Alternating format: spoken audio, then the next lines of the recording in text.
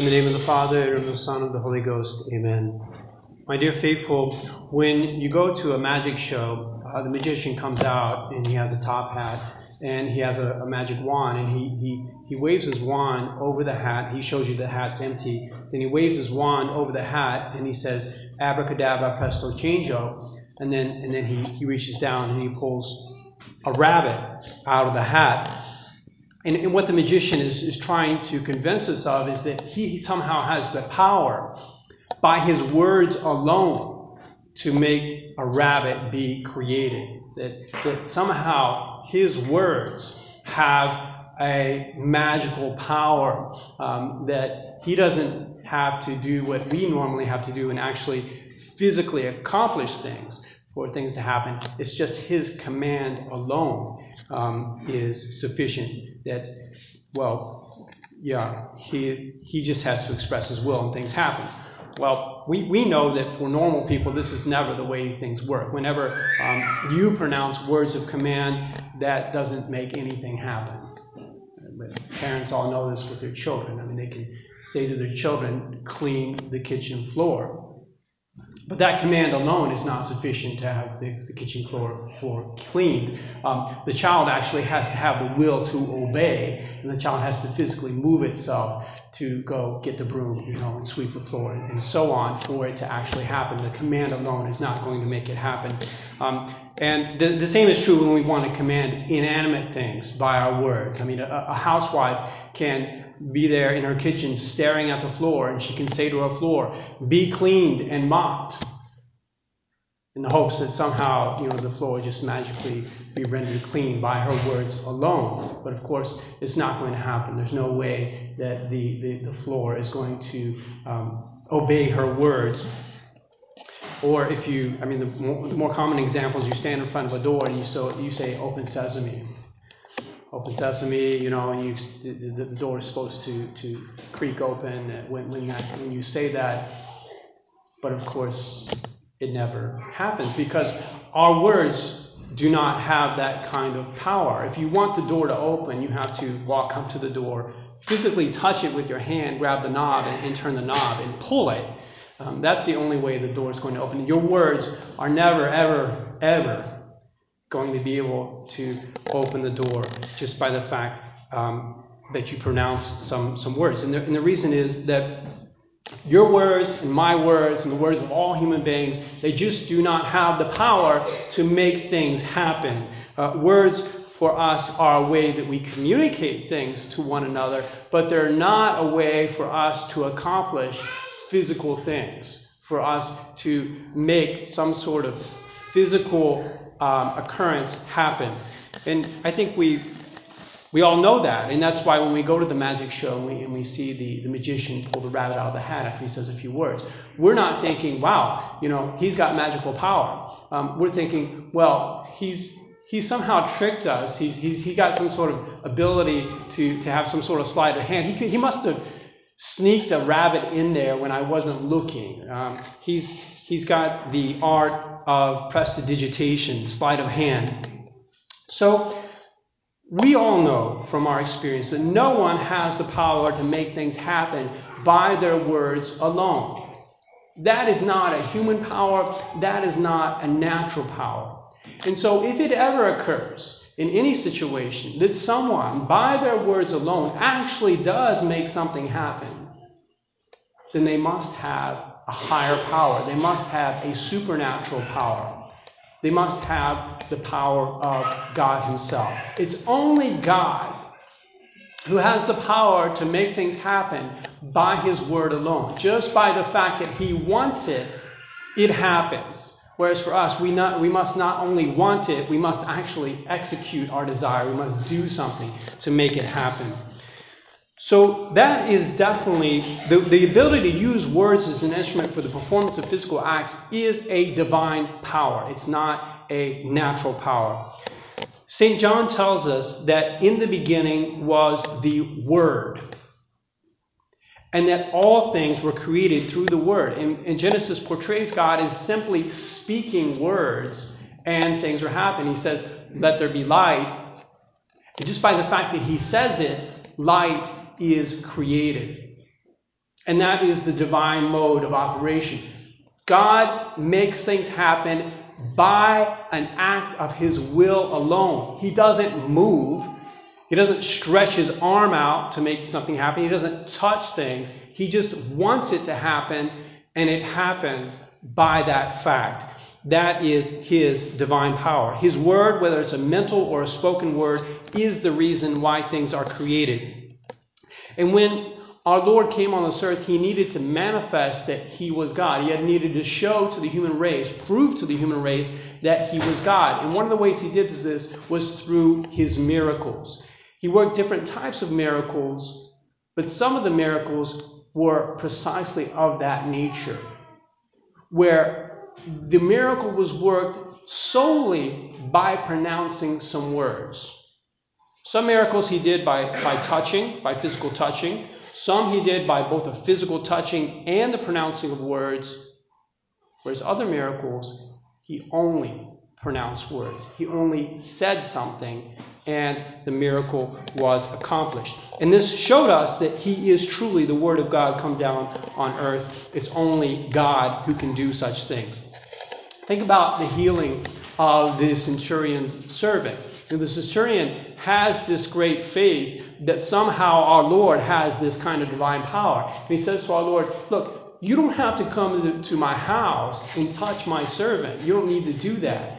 I know what it's like to give commands, and I tell my soldiers something, and they do it.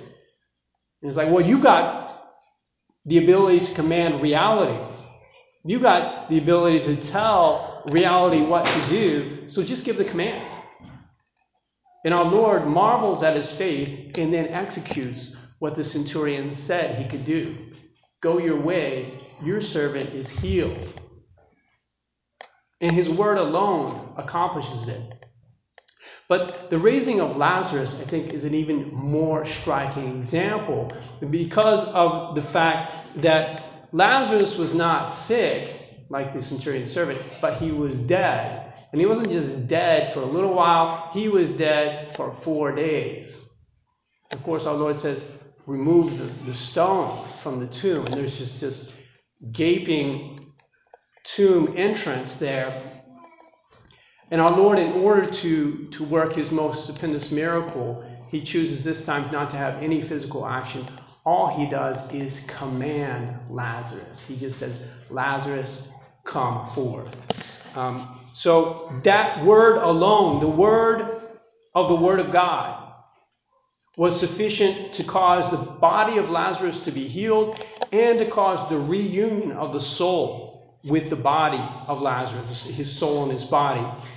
And since there's no possibility of any sleight of hand here, and there's no way you can just sort of slip a soul in when nobody's looking, then we have to conclude that our Lord, not that he's a magician, but that he is God. He must be God. He must have that divine power where his word alone makes things happen.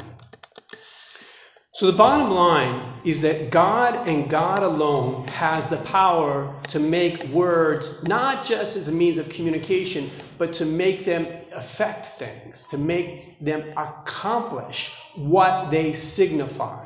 Not just signify something to our knowledge, but actually accomplish what they signify. And we, as Catholics, we know it's part of our faith that we believe that God has willed that certain words be powerful, that certain words have precisely carry this divine power to accomplish things, to both signify and accomplish what they signify just by pronouncing those words. This is what happens with all the sacraments. God gives to the words of the sacraments a divine power. We believe that he has communicated to those words his own power. He's going to use those words as an instrument to accomplish the effect that they signify. So before the coming of our Lord, if you took some water and you poured it on somebody's forehead and you said, I baptize you in the name of the Father and the Son and the Holy Ghost, nothing happens. Absolutely nothing happens. after the coming of our Lord wills to communicate to those words a divine power. And then when you pronounce those words, while you're pouring the water, those words accomplish what they signify. The soul is cleansed through the pronouncing of those words, and it is flooded with grace. This is clear. This is all the more clear in the Mass, because in the Mass there is no physical action that is performed at the moment of consecration. In the other sacraments, there's a physical action that is performed. If the priest is absolving you or he's baptizing you, he has to do something with his body. But not at the Mass. At the Mass, all he does is he holds the host. He's just holding a host, and he just pronounces the words, "This is my body."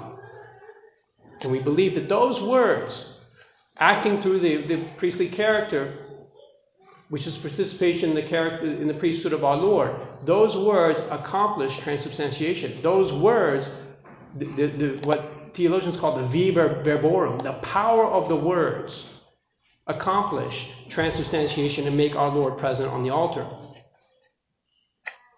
Now you may know how the Protestants refer to those words, hocus corpus meum. They call those words hocus pocus, hocus pocus. Because they do not share our faith. They do not believe that God has communicated to those words a divine power. They don't think those words do anything. They don't think it's possible for some human being, for God to use the instrumentation of human words in order to accomplish a supernatural effect. They simply refuse to believe that that's the way God works things. And we believe that as Catholics. We think that God has chosen to use human words as an instrument for the accomplishment of supernatural effects in our souls. And that's what the whole sacramental system is about. So, if the words of the sacraments are powerful by the will of God, what do you think about the Word, which is the name of our Lord Jesus Christ?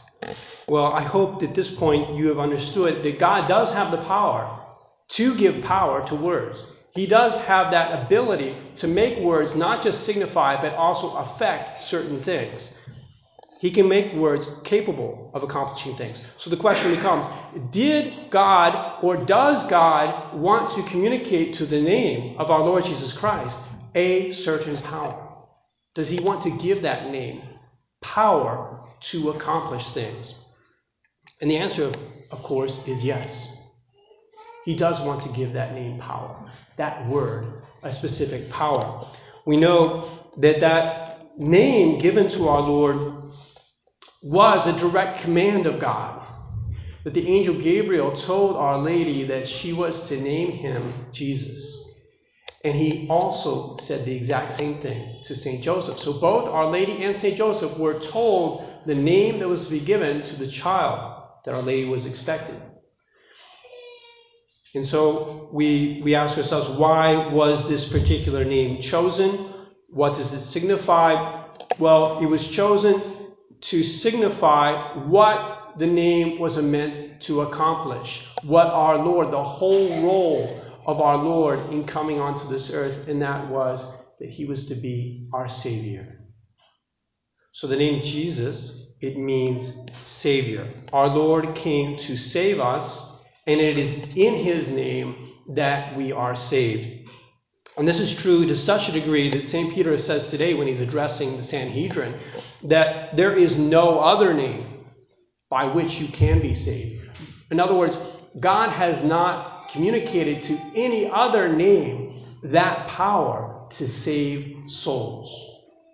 There's only one name by which souls can be saved and make it to heaven, and that is the name of Jesus. That is why St. Paul tells us to do everything in the name of our Lord. Do you want to be saved? Do you want the power of that name to be exercised upon you in your life so that you reach salvation? Well, you have to do everything in the name of our Lord. All that you do in word or in work, do it in the name of the Lord Jesus Christ. That's what he says in Colossians 3:17. And of course, The church, Holy Mother Church, she follows this direction of St. Paul because all throughout her prayers, the liturgical prayers of the church, are all done through Christ our Lord. They're all done in the name of our Lord. And this is also why we bow our heads, we incline our heads. When we hear the name of Jesus, we incline our heads because it's not a word like any other word. It's a word to whom God himself has communicated his divine power. It has a supernatural effect. It's not just sound. It's not just something where you understand human speech. It gives you something for knowledge. It also has power to produce supernatural effects, especially the supernatural effect of our salvation. It's a word that is sacred. So, all that I've said about this divine power in relation to words and the power of the name of our Lord is meant to increase your faith. That hopefully after this sermon, you will go home and you will truly believe that the name of our Lord has the power to sanctify you, has the power to save you. And so when you pronounce that name, you will pronounce it with reverence and with faith, with a deep belief that it has the power to affect your sanctification.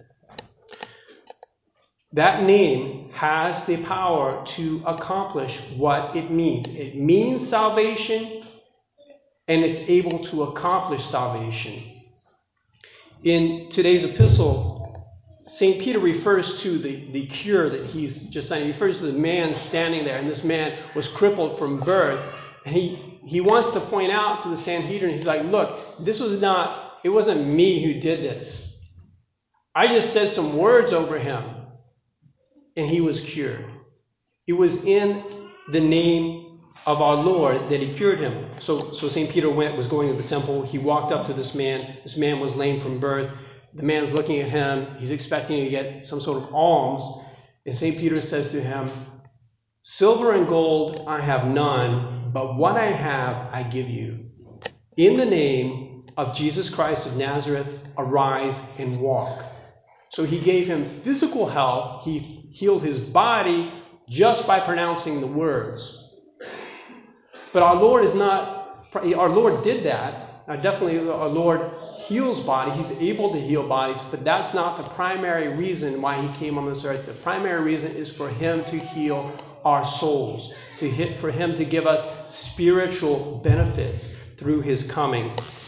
And that is why we must have frequent recourse to the name of our Lord. We're beset by temptations. We're beset by difficulties in our life. We have this call to sanctity that's given to us by God. It's a supernatural thing. It's completely beyond our natural powers.